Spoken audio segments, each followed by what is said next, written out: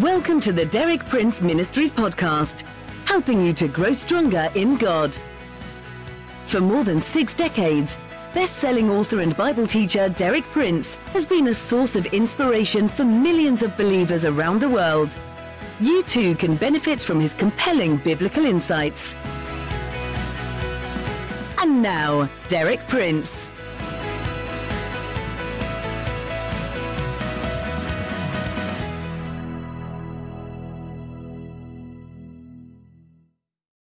The title of my theme for this week contains a paradox: strength through weakness. And this paradox, in turn, contains the key to infinite divine resources, both of strength and wisdom, to which we can never attain in any other way. So much of the Bible and of the Christian faith is directly contrary to the wisdom and the ways of this world. The world thinks a certain way. It has certain standards. It operates on certain principles. But what God reveals in His Word is directly contrary to all this. God views things from a totally different standpoint. One of the priceless blessings of the Bible is that it enables us to see things from God's point of view. The prophet Isaiah tells us in vivid language how far God's ways and God's thoughts are from those of man. In Isaiah 55, verses 8 and 9, he says this, and he's speaking on behalf of God.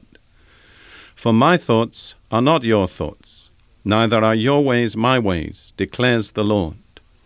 As the heavens are higher than the earth, so are my ways higher than your ways, and my thoughts than your thoughts." So you see, there's a tremendous gap that man cannot bridge between the level of God's ways and God's thoughts and the level of man's ways and man's thoughts. Man's ways and thoughts are on an earthly plane. God's ways and God's thoughts are on a heavenly plane. However, the good news is that God has provided a means by which His ways and His thoughts can be brought down to our earthly level and actually imparted to us. It is through His Word.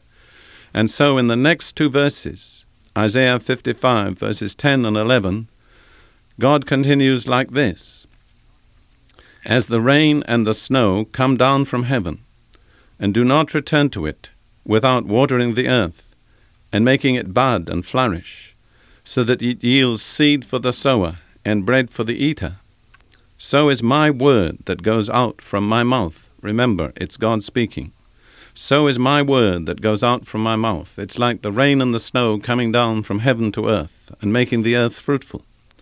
Then God continues, "My word will not return to me empty, but will accomplish what I desire and achieve the purpose for which I sent it." So it is in this matter of strength that we're talking about, and also of wisdom. God's standards are totally different from ours, but through God's word, we can come to see these things from God's point of view. We'll turn now to 1 Corinthians chapter 1, verses 22 through 25, where Paul sets forth the difference between God's standards of strength and wisdom and the standards of this world. This is what Paul says: "For indeed Jews ask for signs, and Greeks search for wisdom. But we preach Christ crucified, to Jews a stumbling block, and to Gentiles foolishness. But to those who are called, both Jews and Greeks, Christ, the power of God, and the wisdom of God." Now listen to this closing verse. "Because the foolishness of God is wiser than men, and the weakness of God is stronger than men." Another version renders that last verse like this: "For the foolishness of God is wiser than man's wisdom, and the weakness of God is stronger than man's strength." So here we have what in the eyes of the world is foolishness and weakness, but from God's viewpoint, it's wisdom and strength, and it's contrasted with those things which the people of this world, both Jews and Gentiles, consider to be the marks of wisdom and strength. Now we have to understand that God's foolishness and God's weakness are summed up in just two words that Paul uses there: Christ crucified. It's the crucifixion of Jesus that is God's foolishness and God's weakness, and yet it's wiser and stronger than anything that men can set against it. The cross, the crucifixion, is the ultimate emblem of shame, of weakness, of defeat, and yet it's the key to glory, power, wisdom, and victory. That's the contrast between God's ways and man's ways. One thing we need to understand very clearly is that God planned the crucifixion. It was not something that happened and God had to make provision for it. It was not an emergency. It was not a disaster. It was the fulfillment of a divine plan. It was the expression of God's wisdom. It was the expression of God's strength. For example, speaking about the death of Jesus to the Jewish people on the day of Pentecost, in Acts chapter 2, verse 23, Peter says about Jesus, "This man was handed over to you by God's set purpose and foreknowledge, and you, with the help of wicked men, put him to death by nailing him to the cross." Note that phrase, God's set purpose and foreknowledge. God knew that Jesus was going to be crucified. Jesus knew that he was going to be crucified. He warned his disciples many times. He told them in detail what was going to happen. But because they did not understand God's wisdom and God's strength, because they still thought like the people of this world and viewed the cross as weakness and foolishness and defeat, they couldn't accept what Jesus was telling them any more than the people of the world could accept. But we just have to keep remembering the cross is the expression of God's wisdom, of God's strength, and the glorious and perfect outworking of God's purpose. There's a beautiful phrase in the book of Revelation, chapter 13 and verse 8, which calls Jesus this: the Lamb that was slain from the creation of the world. See, the death of Jesus was no accident. It wasn't even something that just emerged in history. It was something that was foreknown of God before the world was created. When God created the world and created man, he knew that ultimately to redeem man, he would have to give up his son to die on the cross. In the eyes of the world, foolishness and weakness. But for those whose eyes have been opened through the Spirit and the Word of God, wisdom and strength. There's another passage in 1 Corinthians where Paul contrasts the wisdom of this world with the wisdom of God. It's in 1 Corinthians chapter 2, verses 6 through 10. He says this: "We do, however, speak a message of wisdom among the mature, but not the wisdom of this age, or of the rulers of this age, who are coming to nothing.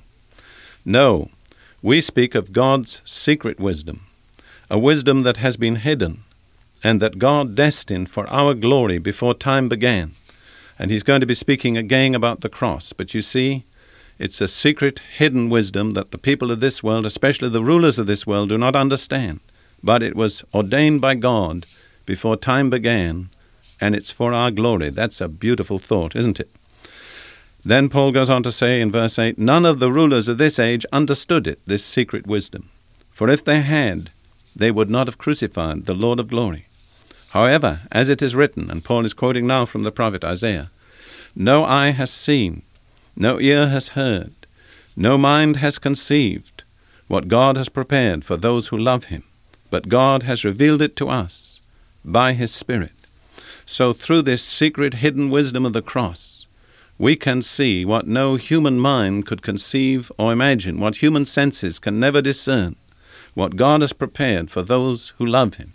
It's revealed only by the Holy Spirit, and it's revealed only through the cross. So there we have the two kinds of wisdom, the two kinds of strength. The wisdom and the strength of the rulers of this world who put Jesus to death on the cross. The wisdom and the strength of God which was expressed in the cross. This passage always excites me because for many years I was a professional student and then a teacher of philosophy. And philosophy means the love or the pursuit of wisdom. And so for many years I pursued wisdom, but it was only the wisdom of this world, and it never really satisfied me. And I realized somewhere there must be something more satisfying.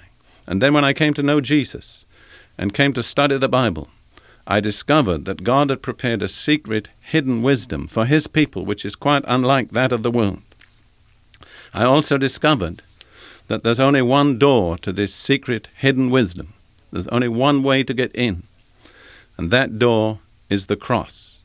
It's only as we see the significance of the cross, as we appropriate by faith what was accomplished for us on the cross, and as we allow the principle of the cross to be worked out in our own lives, that we begin to appropriate this secret hidden wisdom and this secret hidden strength of God, the wisdom which is foolishness with the world, the strength which is weakness with the world, and yet God's wisdom is wiser than the world. God's strength is stronger than the world.